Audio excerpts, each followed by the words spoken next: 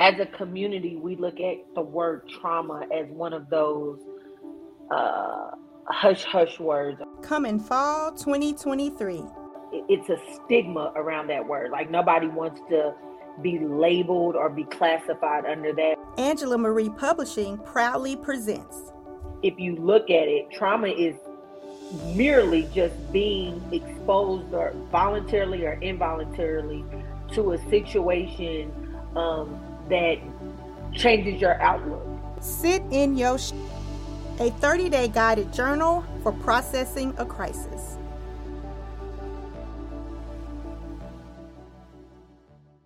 Man. Okay, so I have a question for y'all older ones. Uh-oh. When you think about, your legacy and preparing those who are, around to like remember your legacy the way that you want it to be remembered, what do you do? Or do you not Mm, ever, think about that? mm, Hmm. I think about it, but not in the sense that, for the world, but more so about my sons. You know, like the thing is, most people are trying to be famous or they're trying to get out there and things like that. But honestly, your legacy is really built within your family. You know what I mean? You know, Tupac said that I can't get everybody to listen, but if I spark that one, that's all that matters. And I think legacy really is about, doing the best for the ones that's coming up before that's after you. And they are the ones that really define what your legacy is. Not more so what you do in the world, but what you do for your family and those close to you. that's a great answer. Because I think that's kind of the way that I think of legacy too. Especially because we all have an expiration date. We all will be a part of the afterlife at some point. When I think about legacy, I think about your tribe that you leaving behind, because those are the people that truly either carry on your legacy or destroy it.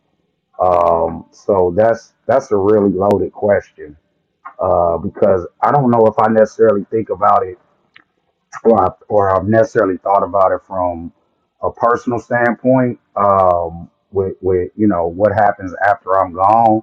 But I do think about, quite often. I think about how those of us that are still here in my family bloodline, how are we honoring the legacy of those that came before us? So I think about that more often than I think about what'll happen after I'm gone.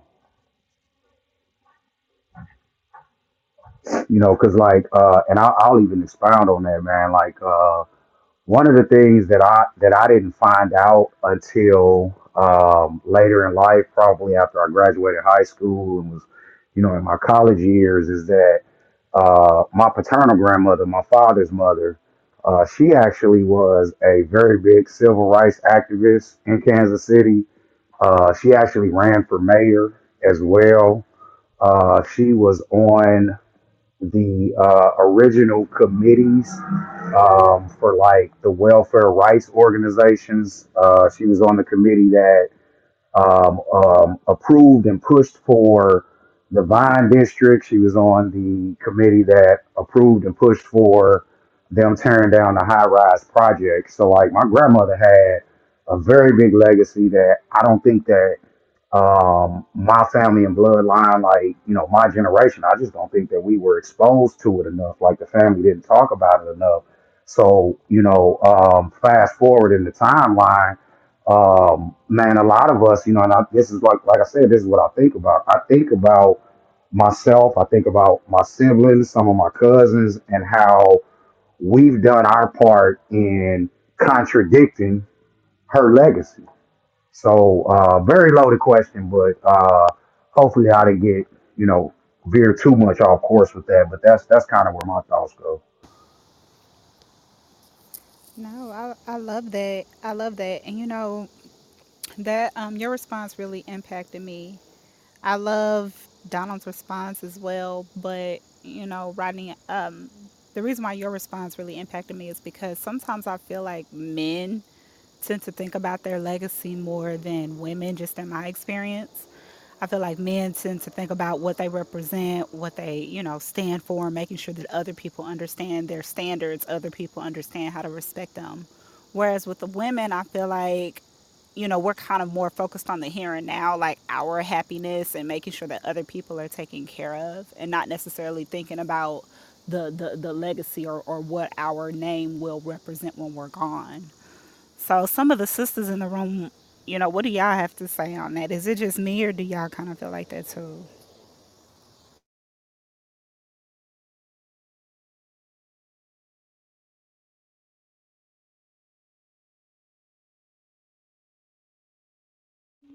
Don't Okay. everybody I speak at am once, old, y'all. pushing the wrong buttons. No, I actually am old. I've been trying to come off of mute for just a couple of seconds there. Okay. So I was pushing the wrong thing. But yeah, I most definitely agree with you, Princess. Also, like, I was intrigued by kind of how Rodney said it. It was expounding on what Donald said, but just the way that Rodney said it is sometimes we're just kind of focused on what we are to be kind of carrying on.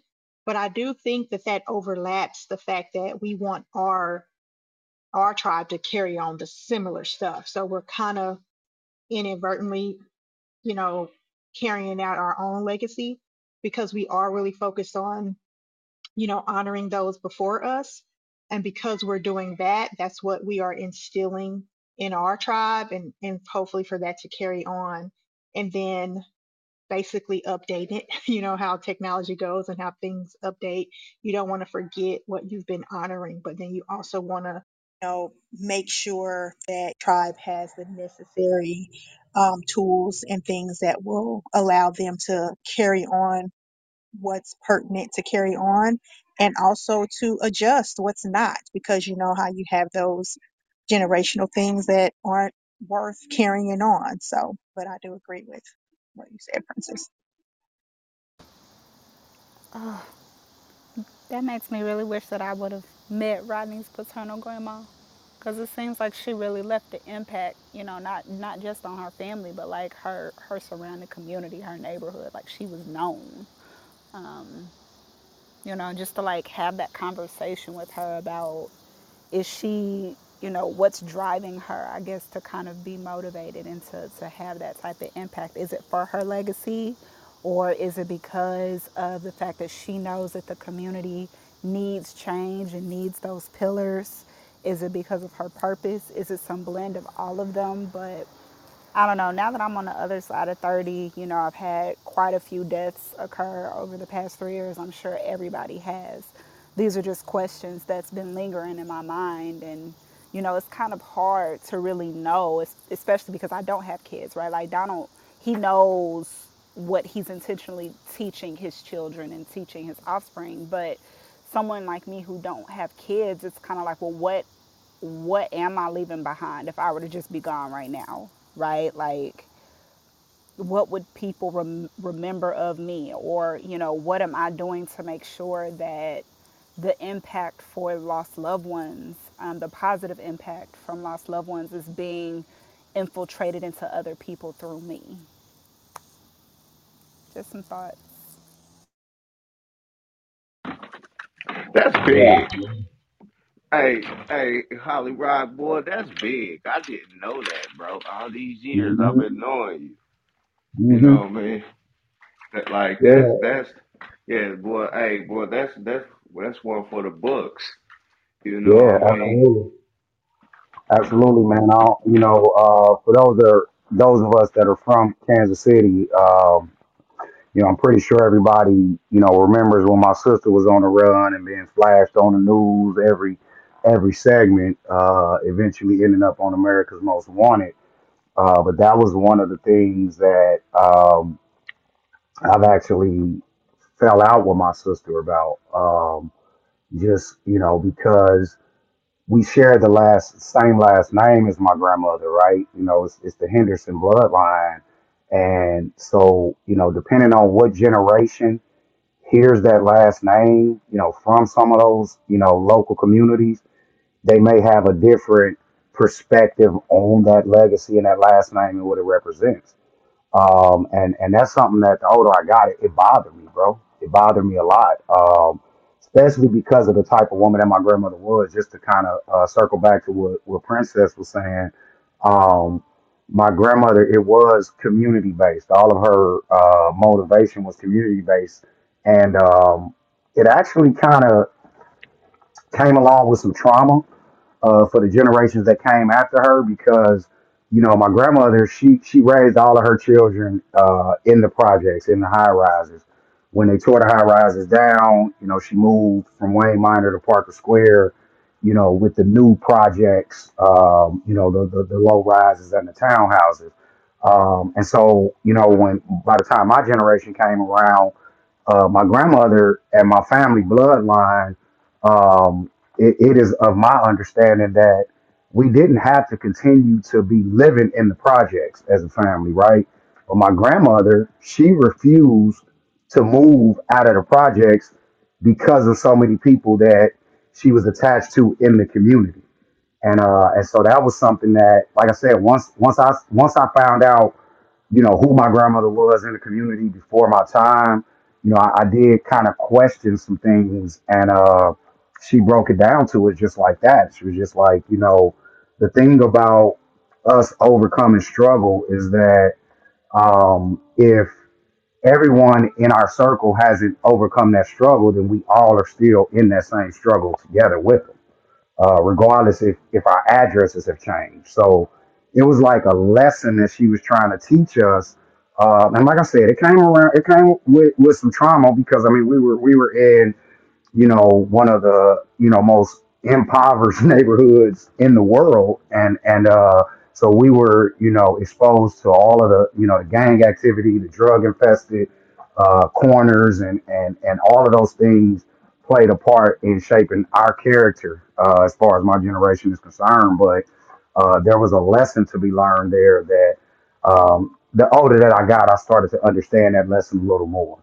Now I don't know if I would take that same route. There's always a lot of conversation in our community about, do you put your kids, intentionally put them through struggles to teach them lessons?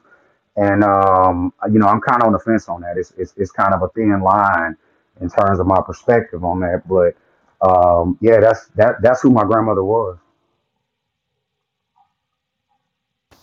Well, I'm glad I got to meet her. Absolutely, man, because you showed up and down. I sure been down there. You know what I Yeah, for mean? sure. Yes, sir. Yes, For sir. sure, bro. I For even got sure. some of that cooking. Yes, sir. Mm-hmm. Yeah. Yeah. Yeah, yeah. Definitely, Thank you man. for sharing. Oh, I wish I would have met her, but I I, I just want to be responsive, Rodney, if you don't mind, to the chat. We have Miss Kiki Robinson here, and she shared with us, that she has lost a loved one this afternoon. So, definitely just want to acknowledge that in this space because that's what we're here for. We're here for you. Thank you for sharing. We'll definitely be praying for you and keeping your family uplifted in our good thoughts. Our condolences, our deepest condolences. Yeah, absolutely. Thoughts and prayers. We'll add her cousin to our prayer list, and go from there. And for anybody else, whether it was recent or some time ago, if you have a name, or either just if you want to just put your family name for us to add to our thoughts and prayer list, we'll get those names added to the list. So definitely, our condolences go out to Miss Robinson and her family. Yeah. I don't know.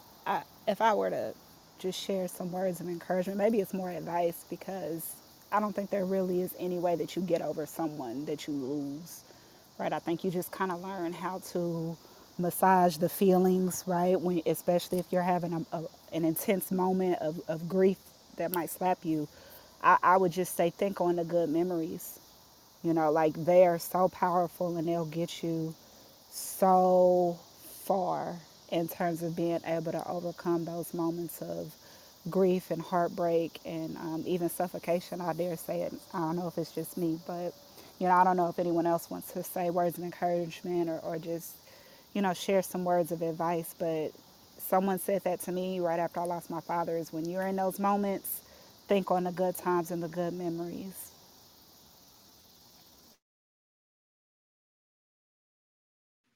I have a question for anyone that may want to answer. Um, so I know, like Princess just said, when we lose a loved one, we try to find the good things to hold on to. But how do you keep from being stuck in that moment of loss? Like I know um, they always say time heals wounds, but sometimes you look up 3 years later and you still feel like you're in that same place that you were in when you lost that loved one. So, what are some tools? What are some things that we can do for ourselves to make sure that we're progressing in our healing journey of grief? Let me chime in because I actually was just having this conversation recently. Um, for me, like, and I talk about this all the time. My first experience with grief was losing my mother. It's been 30 years. Like Miss Devin said, I've always believed that the concept of time healing all is sort of a delusion because I'm always triggered thinking about my mother's death, and it's a domino effect because, like I said, that was the first experience, and I've lost many a loved one since then. One of the tools that I try to do because I get emotionally triggered very very easily. One of the things that I try to do is I try to relive memories through either music or TV shows or movies that that I know my loved ones love. Things that they were entertained by that we found some entertainment in together. I watch a lot of reruns of certain stuff just so that I'm not stuck in that down moment and I find myself even in those moments, I still get emotional and I'll be shedding tears, but they feel more like tears of joy because I can recall on those memories. Like there's some, I was watching like Martin and Fresh Prince recently, and like there's some scenes that I immediately can hear my loved ones laughing with me at those scenes because we watched them together. So for me, I just try to relive. I stay, a lot of people will call that stuck in the past because I'm watching reruns and, playing things that are not as recent. But it helps a lot for me to have a little bit more control and manipulation over my overall mood. I'd say for me because, and Rodney, you know this, and I probably get emotional now, but Uh I oh. feel like Hold on, You're Rope. kind of far away, Brian. There we go, Brian. Dr. Roper, we hearing them same distant audio it's a feeds little bit. from you, brother. That's your iPhone. That ain't Samsung. Uh Trust oh, me. wait a minute. Now I can hear you. Now I can hear you. Okay, wait a minute. Yeah. But I Maybe got to put on maybe you headphones weren't to speaking talk to to the you. mic. You had the No, you I had got the to put on phone headphones to upside talk down. to you. No, I had to put on Okay. headphones to talk to you. I got Right on, no. right on. No, so one of the things that Mike Grimes showed me is grief, right? In those moments, if it hits you and you need to cry, cry. We've been taught that something is wrong with tears. We've been taught that it's something wrong with missing people after years, right? So what happens with me a lot of times is I'll go someplace and they say, "You look just like your daddy," not realizing that's a trigger. But I embrace it, like, hey, I do look like my dad. And then I deal with that. And if it makes me sad, I cry. If it makes me smile, I smile. If it makes me laugh, I laugh. I just embrace the emotion and then I choose my action, right? So I feel the emotion, but I choose how I act. Or, 'cause you don't always want to cry around people or do all that. But yeah, I feel the emotion, but I choose how I act, right? So I'm in like this weekend. family reunion. They asked me to preach at it because my dad was a preacher. I'm a minister. So now I have to step in my dad's shoes. Makes me feel good, but at the same time, it triggers a memory. And I'm going to cry tonight, but tomorrow I'm going to get up and do everything I need to do because I understand that those tears aren't bad and crying isn't bad and missing people isn't bad. It's the condition of the heart that all humans have. If you have any humanity, you should miss people. You should cry because they're gone. You should laugh at memories. You should smile at memories. You can remember bad times. That's normal, and there's no ending period to how long you should grieve a person. I think that's just something that we've been taught, and it's just been taught wrong to us. And that's my say on that. I really love Right that. on. Choose your action. Like, yeah, it comes with identifying your emotion. Like it's a process. And for me, I'm very kind of process oriented. So understanding how I'm feeling and then choosing what I'm gonna do with that feeling, like that just spoke to my spirit. So I appreciate you for saying that. So over the years, all the grief, that I've kind of experienced and those that experience around me, interesting because actions is one of the first things on my list. But I kind of have like a checklist, like self-evaluation kind of process that I go through. So, if you're feeling stuck, same like as my sis said, I am a very process person, step by step. What can I do? Um, but I've kind of develop kind of this ABCDEF thing. But don't be stealing this, y'all. I ain't put it in print yet. But basically, you know how you have like CYA, that CYA cover your, what? So I have the CY ABCDEF. So A is actions. So it's instead of cover is check. So it's check your actions. Like when you're feeling stuck, make sure you're not making these weird moves and reacting to things, and make sure you're taking time to evaluate kind of where you at. Check your beliefs. That's the B. My favorite word is believe. So you take it all the way to what do I believe about this situation, about what has happened? What do I believe about God, faith, all of those things? You think about what you believe in. And then I go to check your control. What's in my control, in this very moment? What can I change about it? What can I not change about it? If I'm stuck on something that I can't control, you basically just provided yourself an unlimited amount of time to be stuck. Because if you can't control it, then that feeling is going to stay the same. So don't focus on the things that you can't control. You want to focus on things that you can. And then the the D is decision. So check your decisions. So while you're feeling that way and while you're feeling stuck and while you're in that low place, check the decisions that you make. Like, there's a saying, don't make permanent decisions when you're in a temporary state. So feelings, believe it or not, are temporary. So facts are forever, feelings are temporary.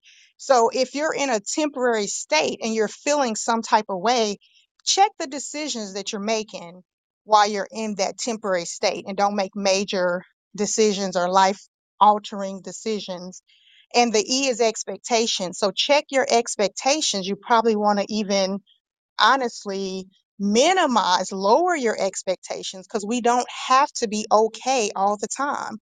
So, as the doctor mentioned as well, let it go. If you need to cry, cry. If you need to take a day, to yourself, if you need to, practice some self care, if you need to laugh, kind of how, Rodney said, like, lower your expectations, be kind to yourself, and do, the things that will kind of help you through that moment. And then the F is fear. So check your fear. There is a saying that I heard someone like years ago. It is that we create what we fear. So if there's something that we are afraid of, so we're afraid to be happy because we lost someone, that's a part of it too. Just allowing ourselves to live and actually live, not just survive, and maintain, to actually thrive. We sometimes feel guilty when we've lost the most important people in our life. I've lost my mom, my dad. How dare I be happy? and successful and all that stuff when that's such a major loss. So you have to, like, again, just kind of, I go through these kind of checklists, and whichever one is kind of more pertinent at that time, I kind of focus on that one. But another thing is just live in the moment.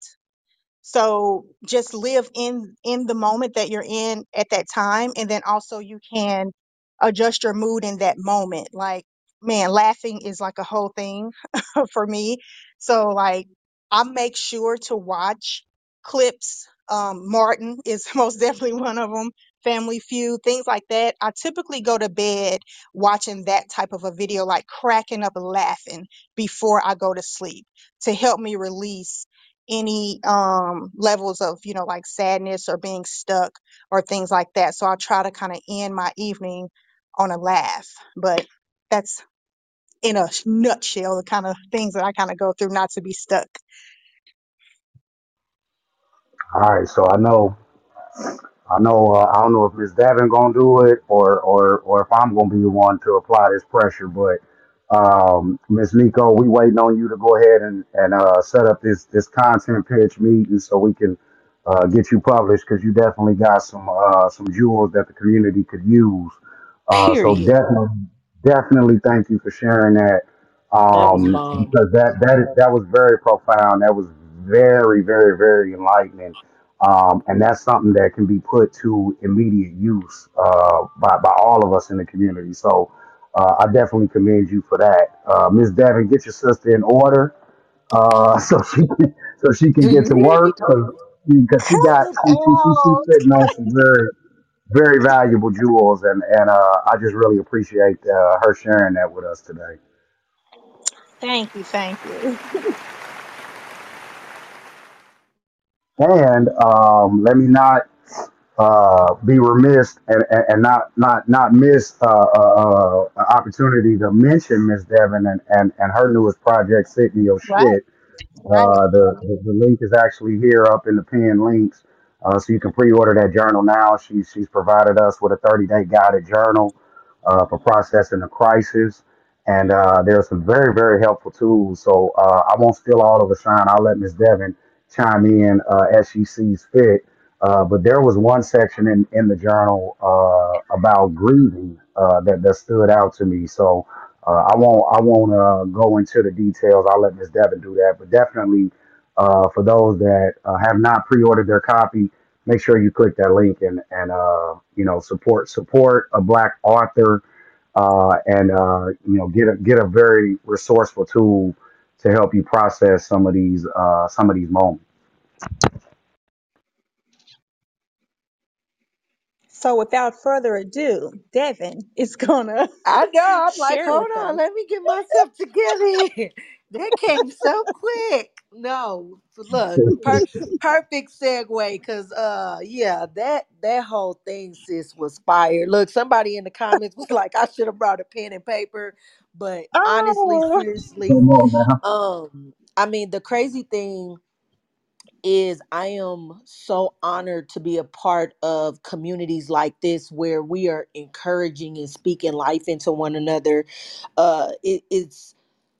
It's so crazy that we often isolate ourselves thinking that we're going through our own shit by ourselves, and we are really all going through the same thing. It just has a different face, a different name, and it feels good when we can come together and pour into each other. We can pick up nuggets and jewels from each other.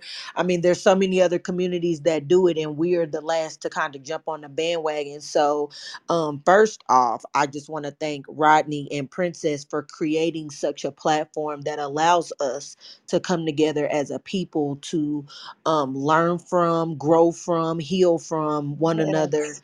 And I just pray that we all continue to bring a friend, bring a family member, because grieving isn't just about losing a loved one. Um, I've been divorced twice, so I had to grieve what I thought was going to be my forever two different times. And I'm walking into a new season of love where I have to make sure that I'm mindful, like it's okay sometimes when I grieve, when I'm triggered by past relationships or things that I wanted to work, or me being 37 and being embarrassed that I'm walking into my third love relationship where I'm looking at marriage again. And sometimes, because of my own issues and my own inability to heal from a certain area, I'm putting that into my new relationship, and I'm apprehensive about being married again because it's a shameful place. So that's where part of my grieving comes from. So I just wanted to kind of give that, because everybody grieves different, for one, and everybody grieves different things. So again, like I said, I'm grieving a Mhm. divorce right now. You can grieve a job loss, you can grieve friendships. Like, everything that we hold on to that we lose can cause us to grieve. So Mhm. just a snippet from the journal. It was my day 9, and I am very raw and genuine and authentic in this journal. So I'm gonna just say sorry right now to Brother Roper. It's some cussing up in here, but yeah. So day Hold on, 9 hold on. Before is you do that, before you say your day you nine, gonna just, I want to tell uh you, huh. since I've been married, This is my third marriage. I'm on my third marriage, and it'll be 5 years in January. So, and you can't shame me. Rodney will tell you. Okay, So, That's okay. right. I just be wanting to be respectful and put my disclaimers, because you never no, know who's in the no, audience. I And ain't one of I know I ain't one of them ministers. I keep it 100%. I try not to cuss myself, but uh, we all just sinners trying to get in. So amen. speak as Come free as on, you need to, sis. come Preach. on. I appreciate you. So day 9 goes a little something like this. Fuck the 5 steps of grief. They say the 5 steps of grief are: 1, denial and isolation; 2, anger; 3, bargaining; 4, depression; and 5, acceptance. Who made this list and gave it in order?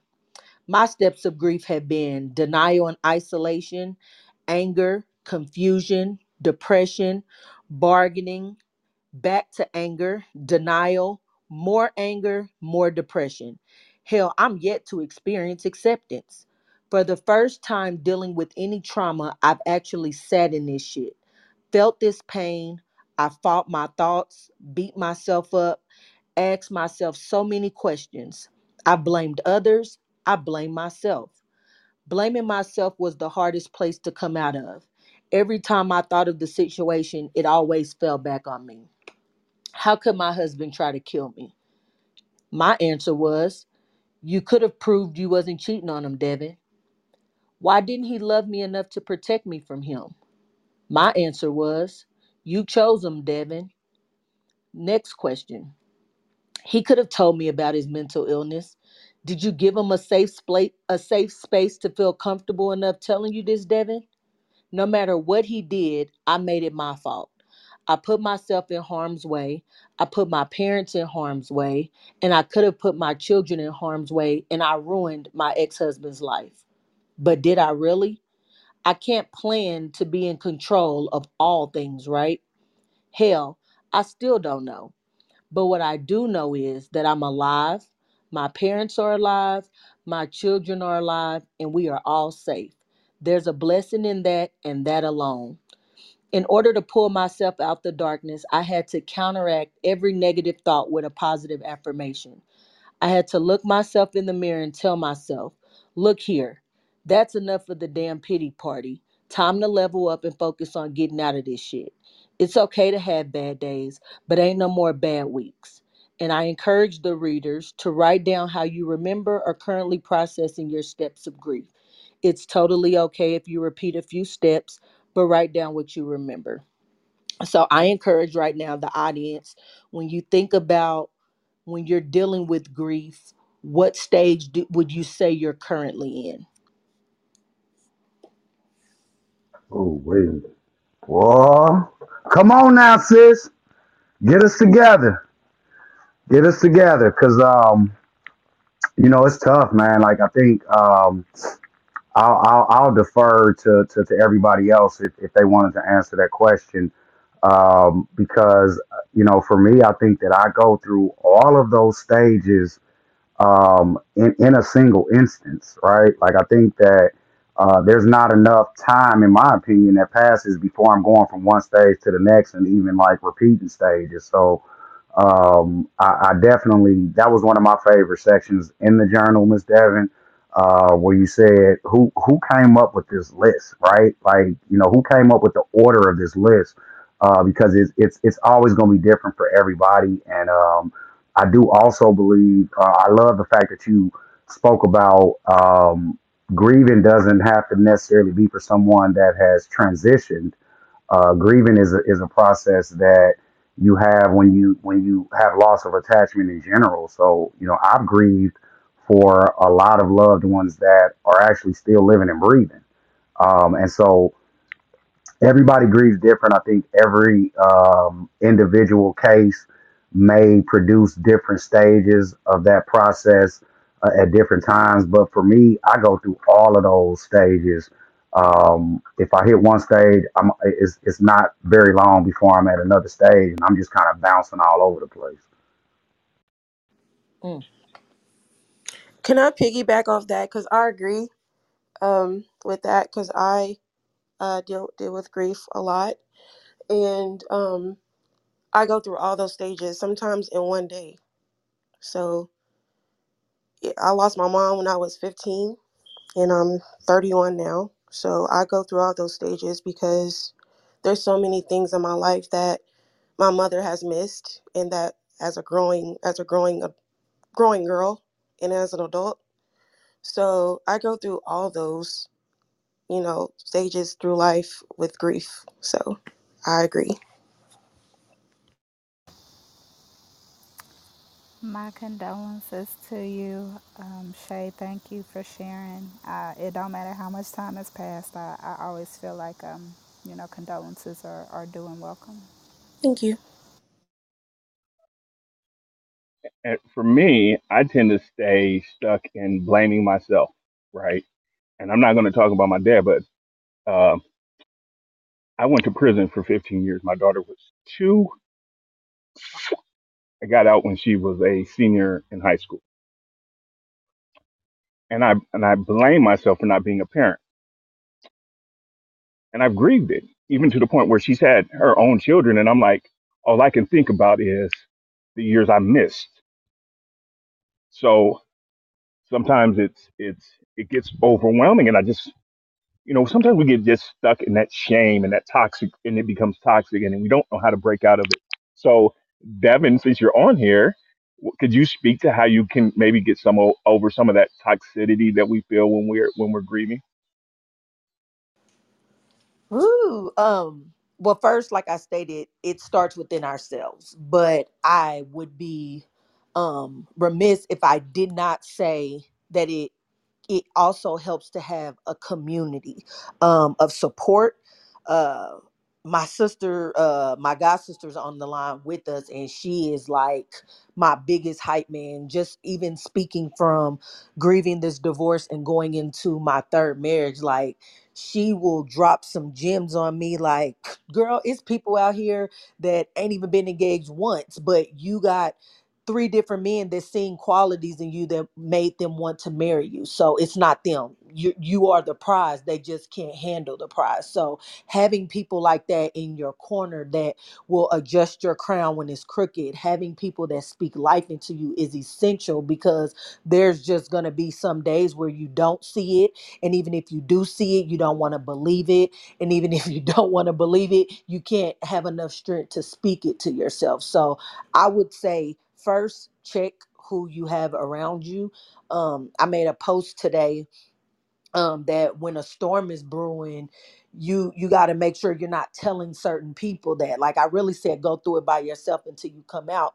But I needed to make sure that I mentioned people can be around, but you got to have the right people around when you're going through storms because there will be people that will pour you down and they're praying on you to fall down. But you got to have those ones that are able to lift you up and that have the right things to say. When you're dealing with mental health, sometimes people mean well, but they don't say the right things. And it's important that in order to get out of those places of darkness, those places of funk, that you have real light pulling you up. So that's my first thing. But then when it comes back to the person, that person has to make an intentional decision to want to be better. You like, I get up every morning and I tell myself, like, I gotta think different. I gotta, if I really want this new marriage to work, I have to think different. I have to know that I'm worthy, regardless of if I was in one marriage, two marriages, four marriages. I'm worthy to be in this marriage. It's funny, like, planning my wedding now. Both of my sisters are on the line and they are both like excited, and I'm like, oh, I'm a kind of just wear this little dress because this is my third wedding. My sister's like, it's your last marriage, and if it's not, this is a marriage, so you're gonna go all out like you. And it's just those, like I said, those positive hype men that remind you that you got to change your thinking so that you can be everything you're supposed to be in the current season that you're in. Sometimes we get complacent with thinking about the past and bringing all that baggage into our, drop that shit off. Like, you cannot keep being the bag lady. I think about this song about Erica Badu all the time, and I kind of chuckle because it's so true. Like, you're carrying all these bags and wonder why your back hurt, wonder why your head hurt, wonder why your marriage is falling apart, because you're bringing all this baggage and all this grief and all this pain into something that God is trying to bless you with. So you can't receive with a closed hand. So let that shit go and let God pour into you. Let the current season that you're in be the season that blossoms you, and intentionally think of healing each day, and intentionally apply the skills that you're learning when you're in communities like this, when people are giving you tools that work for them. Pick them mugs up and put them in your tool belt and try them, use them, and see if they work. And I'll just add to that a couple of things, but one is, for the most part, we typically get what we want. If we think about that saying, when we set our minds on something and we have a goal, we typically get what we want. So, as Devin mentioned, do you want to get better? Do you want to be able to feel good about where you're at in life now? So yeah, you may have missed some time, you may have grieved some things, but do you want to move past that? Do you want to be better? And sometimes we have to do like the actions, even though maybe our emotions and stuff are not completely in line with it. You know, that whole fake it till you make it, that's not my thing. Faith it until you make it, that's my thing. So we act as if the things are so, even though they're not, because it's like levels to it. So you can most definitely take some faith leaps before you actually feel like you're completely ready to, because you have to faith it until you make it. But that is just kind of my 2 cents on just not being, continuing to blame yourself. And like, shame is a whole nother, situation. But living in the moment most definitely helps you with that shame and the guilt of things.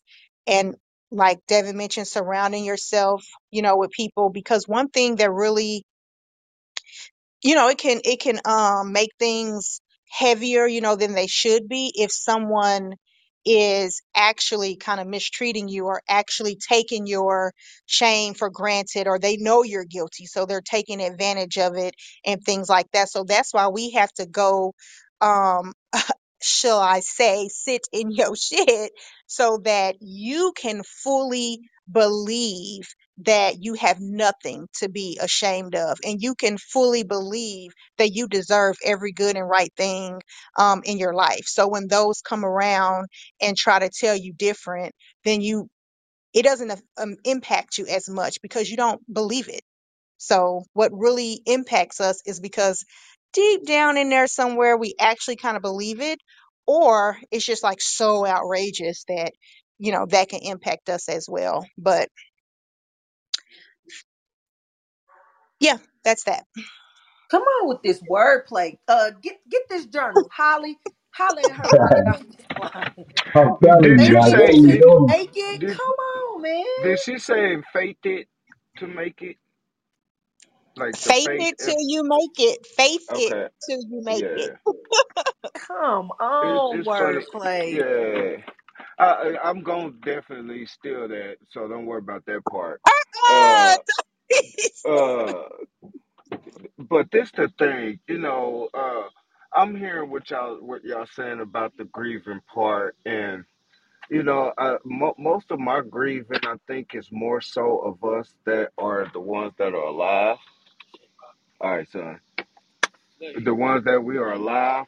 But the reason being is because we still have to deal with the pain and the suffering of the world. The ones that has passed on, they no longer have that pain. They no longer have that suffering.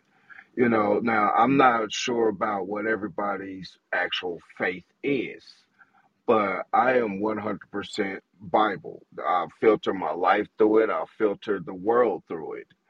And the one thing that I do understand is they are just resting and waiting in hope, so to speak. You can't say hope in the sense because they don't have any consciousness. They don't have any, anything. It's like anybody that's ever been sick before, you can't wait to go to sleep so you can feel better, so you don't feel that pain. When you sleep and you're sick, you don't feel that sickness. So it's I kind of rest in that hope that God will, he's going to right all the wrongs. He's going to all this everything right now that's supposed to be good has been turned to evil. So I really grieve more so with us that's still alive that has to deal with this, because you got principalities and spirits in high places that a lot of us are not even paying attention about.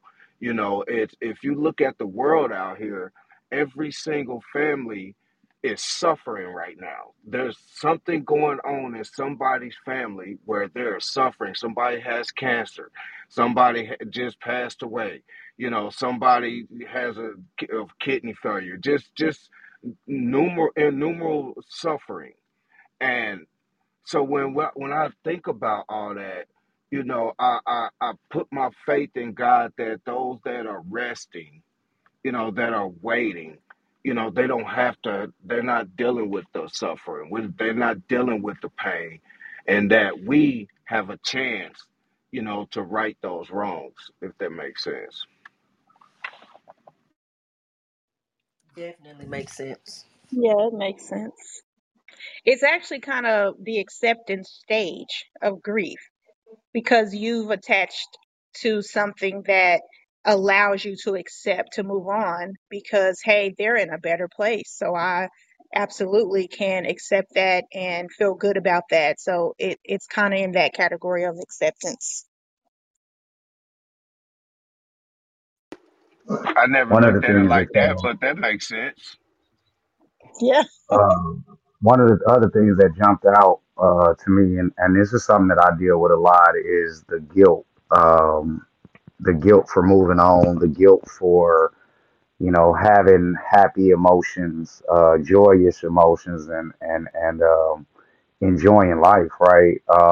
That's something that it took me a long time, where to where I wasn't feeling as guilty about that. Now I still feel guilty at times, just because some of the losses, like Miss Nico said, like these are major losses. Like, how could you be in a position where you can move on and still smile and laugh through the pain? But I would go out on a limb to say that's a very common thing for most people that are grieving, is that they do find themselves in a state of feeling guilty when they have gathered the strength and the encouragement to try to enjoy life again.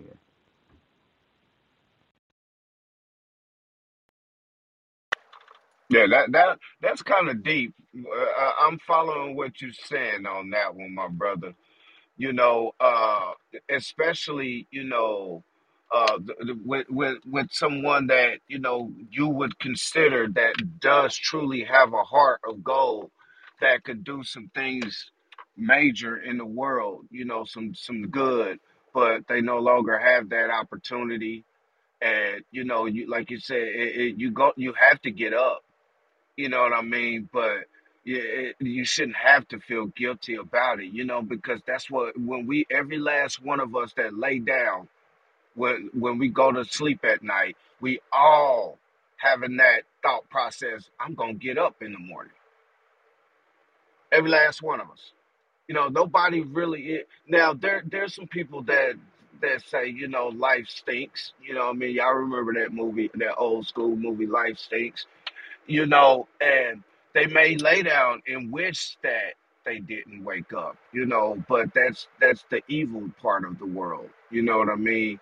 But in all, we all shouldn't feel guilty about trying to do something better the next day when we wake up, because we all get that chance. We all get that clock to restart once you lay down and get back up. Absolutely, bro. That's something that, like I said, I've had to learn. I shared this in another grieving session that um, that's something that I have to kind of go through the emotions daily when I wake up. I have to kind of remind myself because sometimes I do wake up in an alternate reality where just momentarily I've forgotten that I've lost so many. One of the it never fails. Like one of the first desires that I have when I do wake up is I there's a small piece of me that just wants to call somebody. Like I want to call my mom, I want to call my dad, my grandparents, and I have to remind myself that they're no longer here.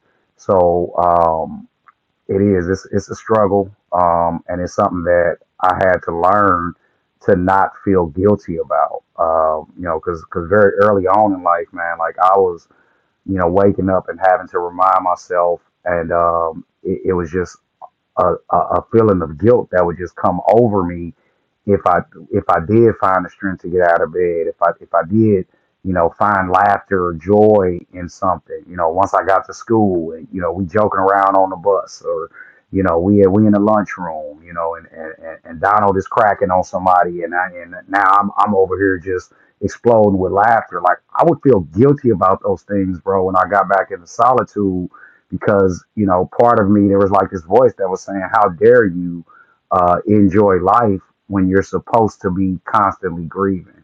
So it's something that I've had to learn the older that I get, but it's something that I have to still process daily. I have to still wake up and remind myself and Could I ask you a question, Holly? yes, sir. Who or what told you that you're supposed to constantly grieve? Like I Like, think where's that thought I think it process? was just I think it was just me not understanding how to process death because like I was 14 when I lost my mom, and I can remember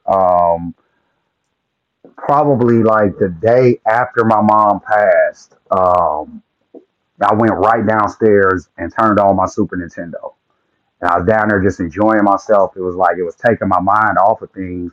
But there was just something in my inner spirit telling me that I'm supposed to feel guilty. I'm not supposed to be having a good time. I should be sitting around crying. I should be sitting around depressed.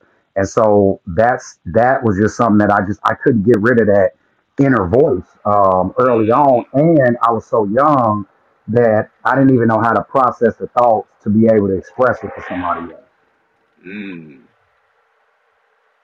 Man, that's a different perspective, man. I appreciate that, man. I didn't even look at it that way, because I'm one of those ones, man, that as a kid, it's always been bad things that's been happening to me, so and nobody really cared in my thought process.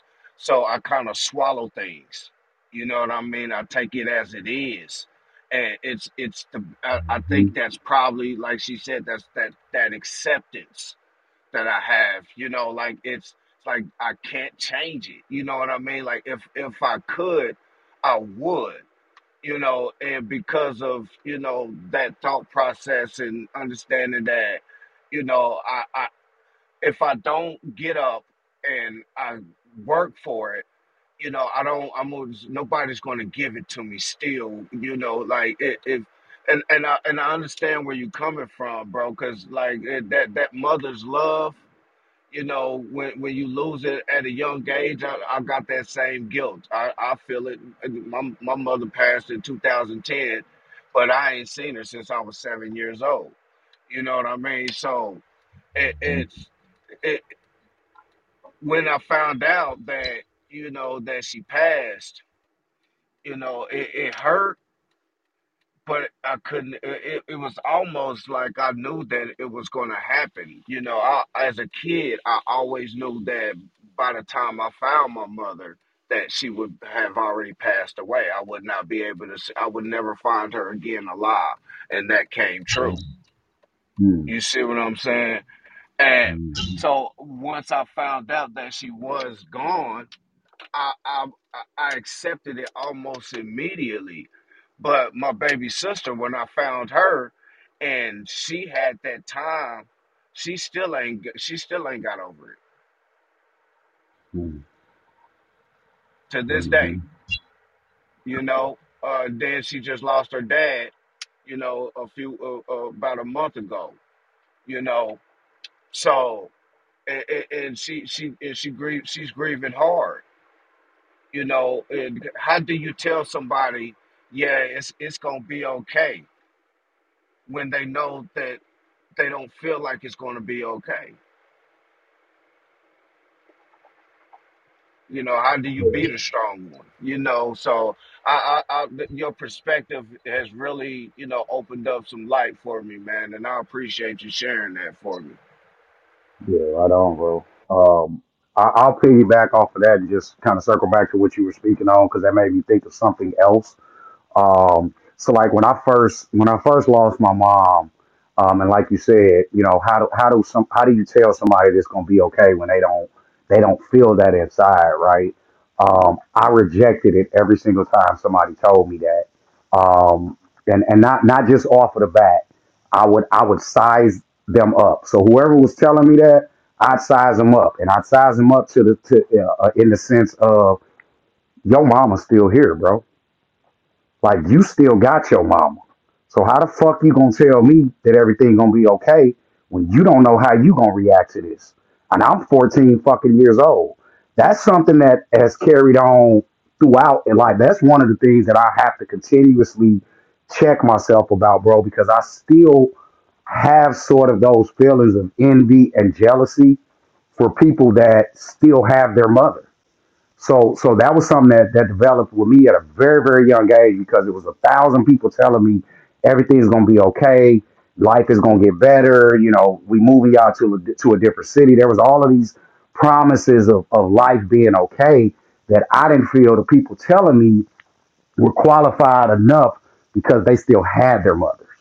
So that's another aspect of dealing with grief, bro. That it gets real heavy, man. Like there's a lot of times that we internalize feelings, we internalize some of our thoughts and emotions that we're having, even as it pertains to other people that are genuinely just trying to show you support. So what helps me, bro, is just that last piece that I spoke on. When people say those things, bro, they are being genuine, bro. They genuinely want to see you in a better place, in a better space.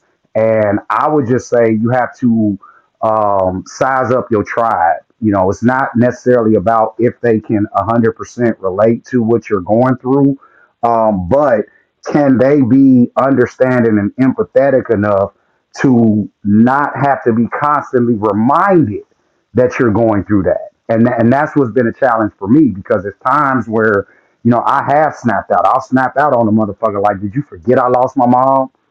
Like, did you forget that your mom is still here? You can still talk to your mom every day. Those are some of the things that I've had to check myself about throughout time. And, it started with my mother and like I said, it's always just been a domino effect. And so subconsciously, I kind of size them up when somebody says that to me. It's like, who is this saying this to me? Can they even relate? And then, one last piece, just to even add more depth to that, I even found myself later in life hearing that from people who had lost their mother, right? And still feeling like they couldn't relate because they hadn't gone as much time without their mother as I had. So grief is a very very tricky thing, bro, because sometimes you can start to have cynical thoughts about people that are truly just trying to show you some love and support and empathy. I You struggle with just that made too. me. Oh, go ahead. I'm sorry. Go ahead, Shay. No, I was just saying I was gonna piggyback off that because I struggle with that too. Like, I'm not quick to size anybody up right away, but I'm quick not to like listen. Like, if you tell me, oh, it's gonna be okay, and you still have your mom here, or like I lost both my parents, so you still got your parents here, and you telling me it's gonna be okay for me, and I sometimes I just kind of shut that out sometimes because it's like it kind of comes off as like if somebody gives you something you say thank you just automatically. Sometimes it's just something nice to say and not necessarily you have that sympathy or empathy for that person. It's just something to say. Sometimes I feel like that, but I was just gonna say that I struggle with that too, with sizing people up when it comes to stuff like that, because I have a boyfriend. He has both his parents. You know what I'm saying? He doesn't get along with them all the time. And when I tell him, oh, you need to talk to your dad more, you need to talk to your mother about this and that, he kind of he thinks about it, but you don't realize how much I would want that back. So like I definitely get to the part I struggle Yeah, with that all the time. yeah, that's a I thousand was percent right there. Holly, read day 5 and then text me afterwards and tell me how that compares to what you just said because it triggered me. I'm not gonna read it because this ain't the sit in your shit show, but definitely read that because it just made me think two things. One, I am very intentional when I tread in the grieving world because for me I've lost a lot of people, but I feel like my biggest impact of loss was my grandmother. So I don't really understand loss. I don't understand grieving, and that's why I think a lot of my grief comes from things that are still here on earth because she was the only person that really affected me when she passed, and in that moment I didn't grieve properly or in a healthy manner. So I say that to say it is kind of difficult when uh, you're trying to be sympathetic. And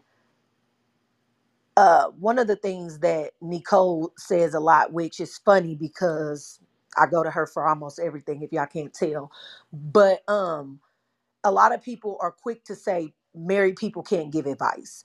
And I feel like that's an absolute lie because if you live by the Bible, her comment, faith it till you make it. Like she has given me some of the best advice, not having certain experiences that I had because she's faith based. So I don't know if it's contradicting to what you guys are saying, and I'm not being insensitive to it, but I do think that even though people haven't experienced your pain or haven't walked in your shoes, because again, like Holly also said, you can lose somebody and the person can lose their parents and you're still trying to find a way to size them up or get a one up because, oh, yo, you just lost your parent a year ago. I've been grieving for 5 years, or Hmm. vice versa. I just lost my parent. Your parent been gone for 5 years. So you've been sitting in this pain for this long. So Hmm. um how do you how are you intentional if you didn't answer that question because I don't think I heard it, but if you did, rephrase it for me. But how do you be intentional about receiving that love when uh when you're wanting to size them up? Like how do you put yourself in a position intentionally to receive it and not push away your village? Because I know when my grandmother did pass, that was something that I did. Like I didn't know that pain, I never felt it, and at that time it was like everybody get the fuck away from me. But how do you get to a place where you're intentional about not bleeding on people because you're hurting? Me personally, I feel like if somebody else lost their mother, it's more of a genuine feeling, oh, it's going to be okay, or we're going to be okay. Like, I don't size anybody up that's been through the same thing I've been through or lost the same person I lost. Like, for instance, like my sister on my dad's side, she just lost her mom last year. When she talks to me about the loss of her mother, I feel her. Like, whenever I tell her about my mother, I feel like she feels me. Like, it's like before her mom was still here, I didn't feel like she really understood where I was coming from. But when she lost her mom, I can feel the genuineness of the hurt that she feels. And that goes for anybody else that went through the same thing I went through, or can understand what I went through. So I wouldn't necessarily say that me personally would size anybody up that actually has went through it. It's just the people who don't go through it or haven't been through it yet. It just kind of, hits me or hits my spine a little bit. Yeah. So like for me, the way that I've become better at it is putting myself in their shoes, right? Before I lost my mom, I had no idea what it felt like. But if somebody lost their mom, I would tell them that it would be okay. I would be empathetic. Before I lost my dad, before I lost my grandmother, right? So I try to put myself in their shoes because one of the things that I've kind of decided is that we as humans, we really just don't understand the concept of death. We don't we say it all the time. You can be here today and gone tomorrow. We all know that death is coming for all of us. But at the same time, we get up every day and we live life, assuming that we'll live to the next day. And so I think that just overall, just the human race, like, especially with the way that society treats death and loss, where, we don't really get a whole lot of time to grieve, whether you're talking about time off from work, whether you're just talking about being in a space where you can, kind of go into solitude and try to process some of these emotions and thoughts. When somebody passes away, it's like business as usual. The show must go on. Like, you still got to get up and go to work. You still got to get up and be present, in your community and in your family. And so, for that reason, we kind of become numb to the concept of death, and that's at no fault of anyone, right? And that's something that I just try to remind myself of. Like, it's like, you may know that your people are not going to be with you forever, but until you actually are dealing with the loss of somebody, you really don't know how you're going to react, how you're going to process those things, and then you also don't know what your level of understanding and comprehension will be until you go through those moments. So again, it was something that I started very, very early on. Something that I still feel thoughts and emotions centered around. But the way that I check myself is just putting myself in the next person's shoes.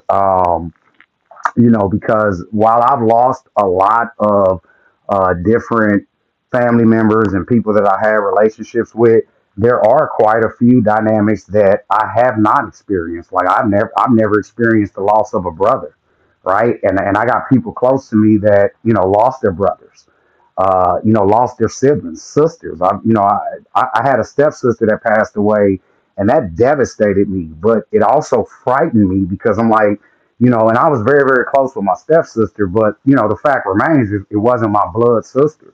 So I thought about that, like, man, like if I can have this much grief over somebody that was close to me, through marriage, how am I going to react when I'm losing people that are in my immediate generation, right? Like, so there are some losses that I've never experienced, and I have to check myself on those things because the thing about loss and grief is that we all get affected by it, even if it affects us differently. But we really can't start putting we really can't start putting a number, a rating system on. Oh well, losing your mother is harder than losing a brother, right? Like because everybody's relationship with their loved ones is different. And so I try to just check myself and put myself in that person's shoes, and just remind myself that I would probably be saying the same words of empathy and condolences to that person, even if I hadn't necessarily experienced the exact same type of dynamic or loss. That is a great point, a great way to kind of help yourself to like kind of not do that, because like kind of as Devin mentioned, um I mean, a lot of things are supernatural, and it also depends on your faith and things like that. So it you don't want to miss out on what can heal you because you think they can't relate. You may not know where their words of comfort is coming from. You may not know what they've experienced, and you may know that they haven't experienced the exact same thing you did, but you don't know what all they have experienced. So I try to keep that in mind when someone is genuinely trying to um assist me, in the grief process and things like that, because at 10 losing my mother, at 12 losing my father, at 14 losing my grandmother, at like every place that I went to after one death, then there was another death, and then just a lot of losses in between. I really honestly, I don't even think I had the capacity to worry about if anyone went through what I went through. I just needed help. Like if you had some genuine love and kindness and help for me, then I was just going to be open to that. So I don't know that I personally did that. So it actually kind of shocked me a little bit as an adult when I have such a heart for people who have lost something. I have such a heart for those who are grieving, and I've gotten, pushed away and, put to the side because it's like, whoop, I lost my daughter and that's never happened to you. And it's like, I have such a heart and I'm pretty sure I could help a little bit, but it's okay. If you don't want to take it from me because I didn't have the exact same loss that you had. So that's one thing I do pray gets better, for people across the board, just to understand someone can still help you regardless to if they've been through the exact same thing that you have or not. And then another thing I just wanted to add that I thought about, because I'm currently reading this book, is called Power of Moments. And one of the stories in the book was that there was a very, very successful rich man who was diagnosed with cancer, and he had like 3 months. He was given like 3 months to live.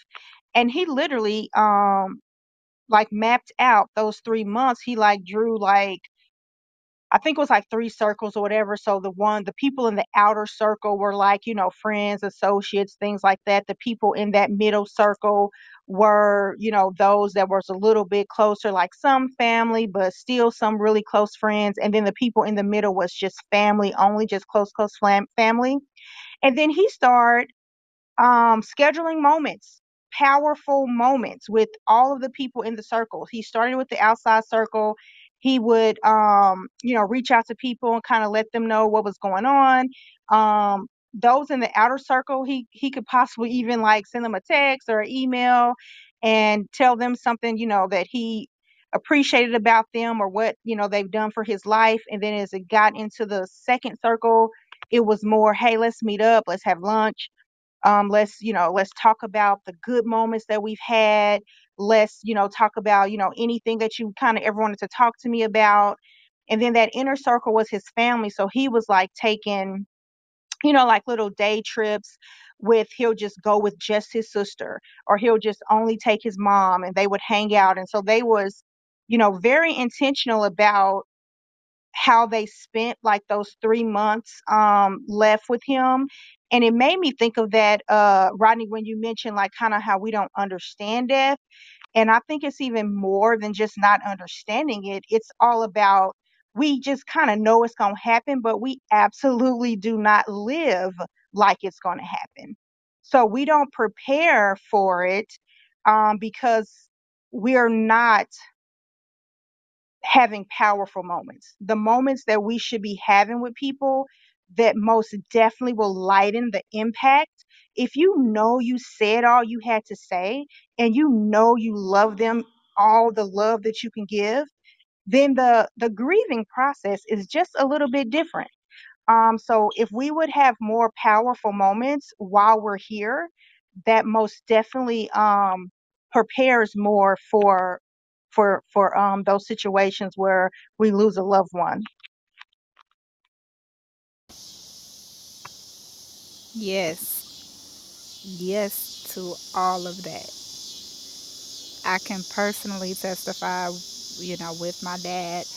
I have lost people, but if I'm being honest, the loss of my father has been the one that's been the most difficult for me. Kind of like how Sister Devin was saying, for her was her grandmother. I always thought it would be my grandmother. When I was younger, and my dad always talked to me about death, and he always talked to me about how he's not going to be here forever. And both of his parents were gone before the age of 20. My grandmother, my paternal grandmother, just disappeared. She went missing and was never found. And so he, I don't know, I want to say we had the service of burying her maybe like 5 or 6 years ago, and that was 2 years before my dad died. But he was grieving her death before I was born because she disappeared. He was probably 15, 16, and my grandfather passed away when he was in his early teens. So he talked to me about it a lot.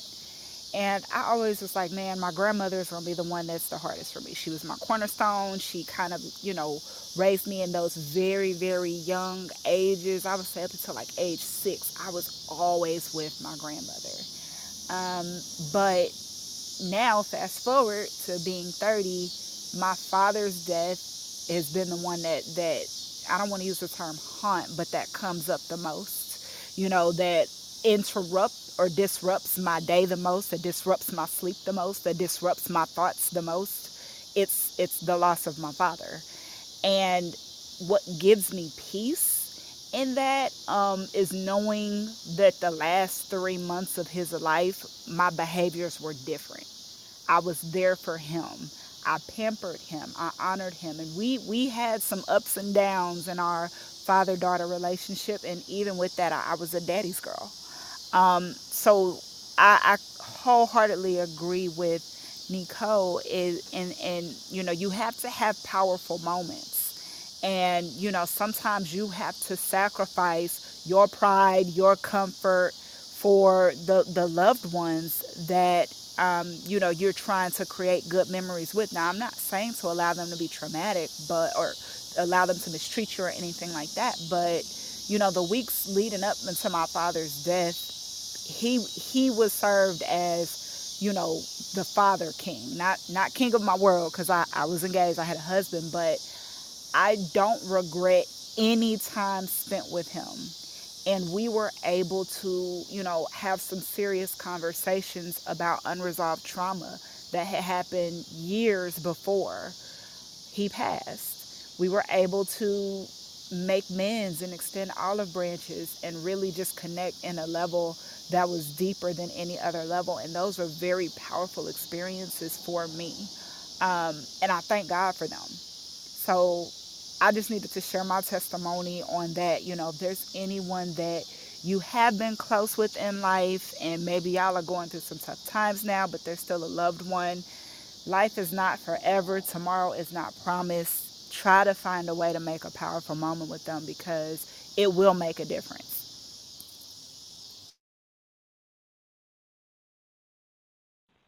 Yeah, I agree wholeheartedly with that. For in my mother's situation, when I lost my mom, we didn't have that opportunity. Mostly because me and my sister were so young. I mean, my brother was even younger. He had just turned 1. We didn't have those moments because the family, and my mother included, they didn't want to, disclose what was truly going on with her with the kids. So I agree with you wholeheartedly, and that's always been something that haunted me. I even had some resentment towards some of the elders in my family later in life. I told my mother's mother that before she passed. You know, I told her that the way that they kept us in the dark was completely sinister. Not giving us the opportunity to have those powerful moments and to try to prepare for it. I won't say that they downplayed her condition, but like with my mom, she ended up going to the hospital in October of '92 because she was having some really extreme back pains. And she went to the hospital and she was there for like maybe 2.5 months before they actually told us that she had been diagnosed with stomach cancer and that the cancer had spread to her back. That's where the pain was coming from. But what they didn't tell us was that, you know, they had only given her maybe 45 days to live. So like it was only maybe about 4.5 to 5 weeks after they told us that, you know, she had stomach cancer and that she was starting chemotherapy. Maybe 4 or 5 weeks after that, she was gone. So like the week before she passed, they sent her home from the hospital because there was nothing more that they can do for her. But you know, as a young child, I didn't understand that any of that was going on, and so like the family kind of deprived us of having opportunity to have those moments. So that's why I say I agree with Princess wholeheartedly on that. I agree with Nico wholeheartedly on that. That we have to start doing better in terms of preparing both ourselves and those around us for that day when we're no longer here.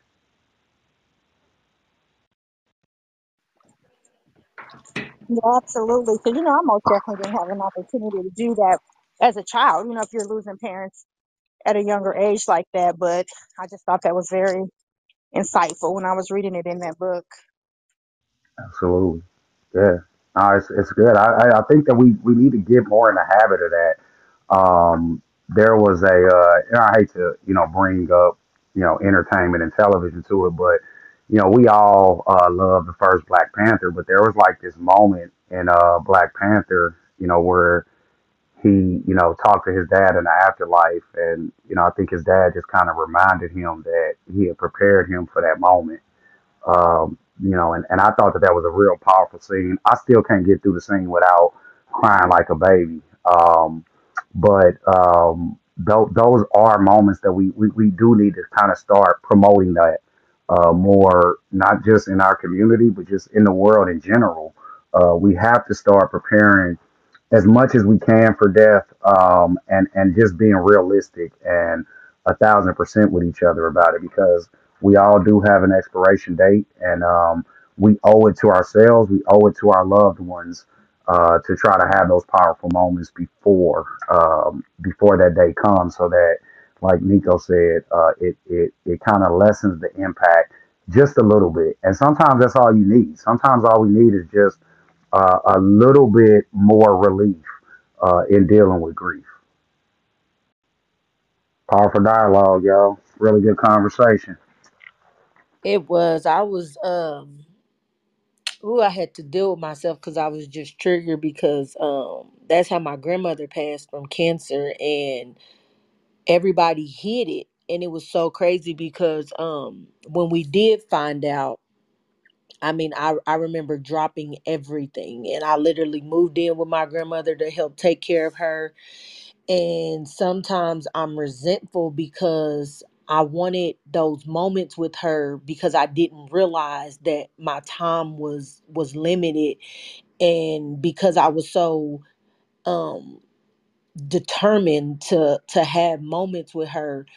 Every moment that I think about her is always the first thought goes to the transition. Like it goes to me watching that last month, everything going so quick from her up talking to her in the bed to having to take care of her because nothing is really working. She's just kind of passing time. And it really makes me angry sometimes. Like, damn, like if family really understood the importance of those powerful moments, I could have had a more peaceful, powerful moment with her rather than my last thoughts and images being me having to nurse her to her deathbed. Like that's the first thing anytime I think of my grandmother, like that's the first thing that comes to mind, and then all the other moments. So I don't think in our culture, everything is so damn hush hush that it's disgusting. I mean, it is really disgusting that we will isolate family when that is really a time to bring people in for last powerful moments. Like, I really love that term, powerful moments. So I just want to thank Princess for that, because it makes me think like I have to find a powerful moment that I had with my grandmother to trump that transitional memory, because I mean, I can wake up in night sweats with that being the thought first, and then I have to force myself to think about a good moment because that was all I had last with her. And a lot of times it's sometimes the actual person that doesn't want it to be shared. They feel like they're protecting us, sometimes. Like when my father passed away, like I was 10. So it was like we literally moved out the house. My mom moved me and my brother out the house because my father did not want us to see him like that. You know that phrase. I don't want my kids to see me like this, because he was starting to get thinner and he was starting to, lose hair, and he was starting to be like a little weaker and things like that. So that was like a absolute decision that he made, and my mom, as his wife, supported. And so I lost even more time because it was kind of like an abrupt move. Like it wasn't anything that they led us up to. It was just like at this certain point in time, we're leaving. And it's kind of like that divorce type feeling. Like, are y'all divorcing? Like, why am I not living with my, father anymore? And like, why am I going to just go over to the house that I grew up in just only every now and then? And, different things like that. So a lot of times for some reason, the adults are making these decisions to protect, and so it comes from a good place. And they're trying to protect, but yes, it is just, if we could you know get our community to just kind of understand that those last moments, like just the power of moments, just being able to spend as much quality time with someone. And we have to process the grief so we can process as well, being able to spend some time with them, like as much as we can, like before they pass. But a lot of the times, yeah, adults are the one who are kind of making that decision, like they don't want their loved ones to know. So that, And I had a lot of resentment for like my loved ones because of that, because it was yeah. like, you robbed me of a moment, and you didn't consider the fact that I'm gonna outlive all of y'all potentially. So I'm the one that's left, with dealing with this, and so I had a lot of resentment. I do have some solace in the fact that I was able to talk to my mother's mother about that. My maternal grandmother, my grandma Flo, was like my best friend. After I lost my mom, me and her developed a very, very close relationship, and it continued up into her last days. She was literally like my best friend. Like, I would kick it and hang out with my grandma Flo, Mhm. so she actually did treat that moment for her differently than they did for my mom. So, like, once, she had a brain tumor that they couldn't remove, and so she shared that with us. I still felt like she was supposed to share it with us sooner, but she did share that with us, and she kind of opened up the floor for us to be able to just talk and process those thoughts and emotions. And I told her that, the situation had triggered me because it reminded me of, when my mom got sick. But I was grown at that point, so I was able to actually tell her how I felt about it. And we had some very, very powerful moments. I was able to ask her some questions about, family history that I had never had the courage or the guts or even the space to be able to ask her about. And so we had a lot of good, powerful moments. But I will say this. I'm gonna say this with the caveat. Even with those powerful moments, Lord Jesus, like losing my grandma Flo was super tough for me, even with the powerful moments. So I say that to Absolutely. just remind us that grieving is still a very real series of emotions and thoughts that you have to continuously process. And I think that what we're attempting to do tonight is to just say that any level of relief should Mm. work in our favor, right? So even if it's just a small level of relief, that made it a little bit easier than if I didn't have that level of relief and have those powerful moments and that opportunity to just kind of express myself to her. And also, just to add to that, like anything that that most of us share, like anything that I know that I share personally, it's not to negate anyone's process of grief. It's not to negate that, it's really, really hard for you for long, long periods of time and things like that. Because, again, like to what Rodney said, like just trying to share anything that could bring a little ounce, of relief is for you to use when you can use even when you have the powerful moments. Well, look, I'm about to say the S word, but for real, from deep down in my soul, that shit might not have today.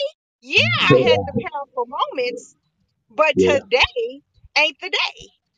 So Hmm. grief just hits you differently at different times, and it's just good to have your toolbox, and you can pull out what you can when you can, and sometimes you just gotta sit in it, so. Yes, yes.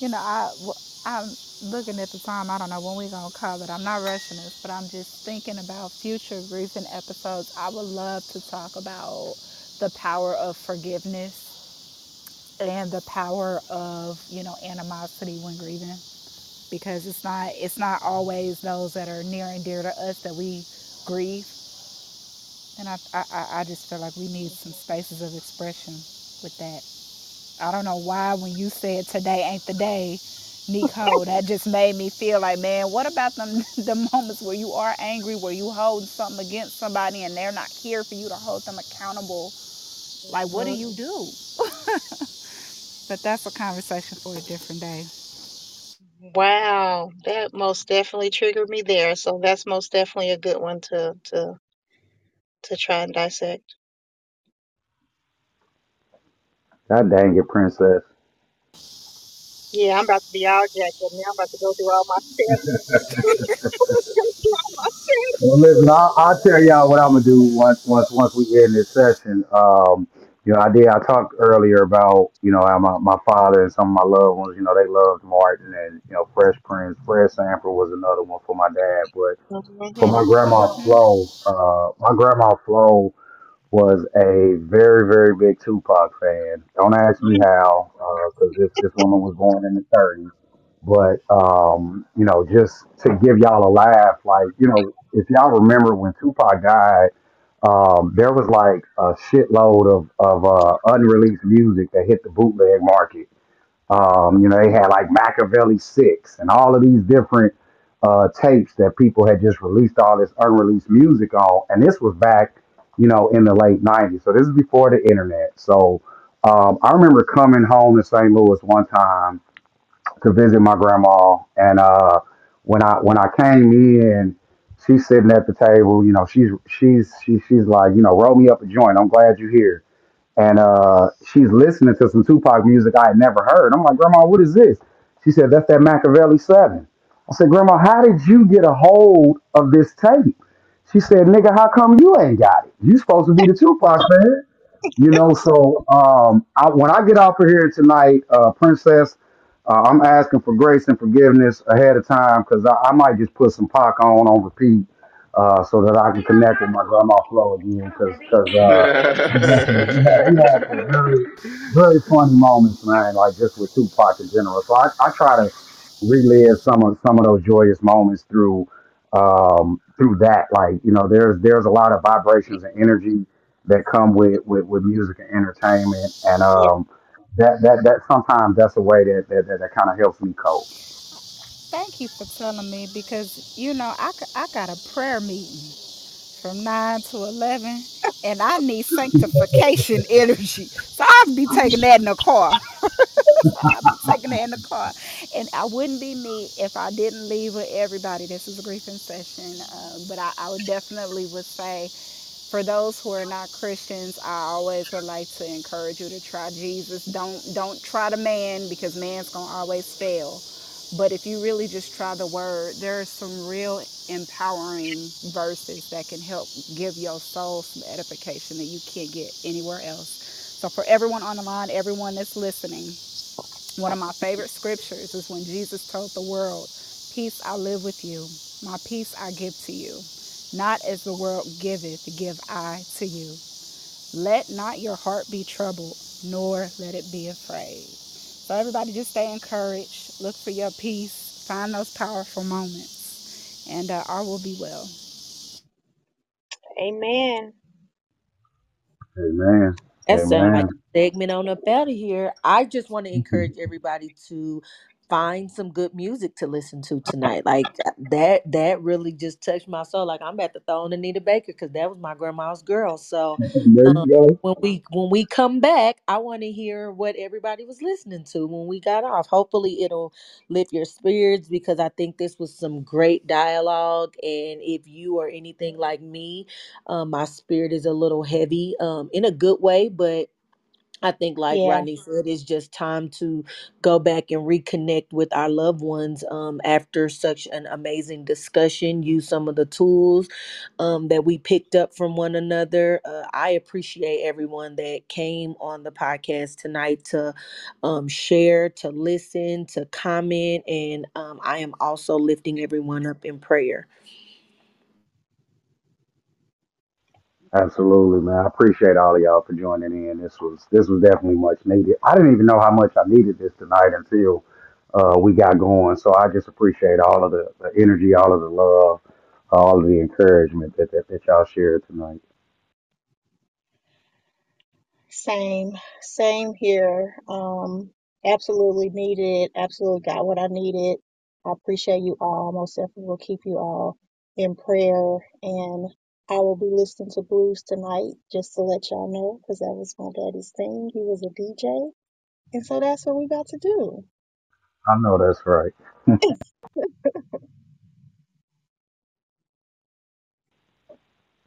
All right, so who gonna take us out?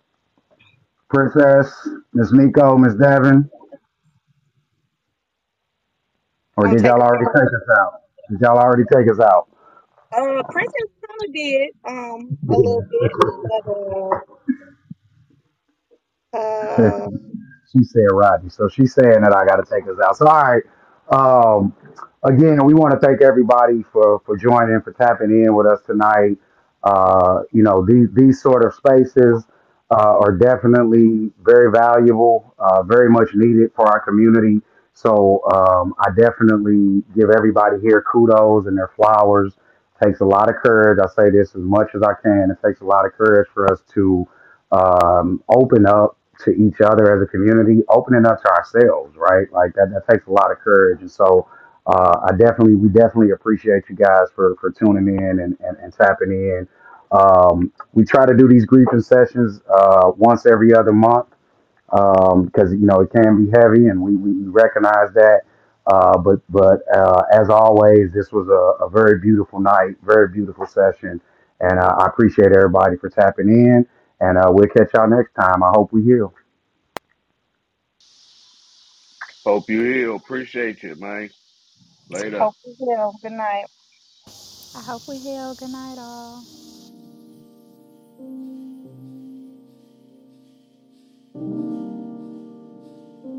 Let me show you what I can do.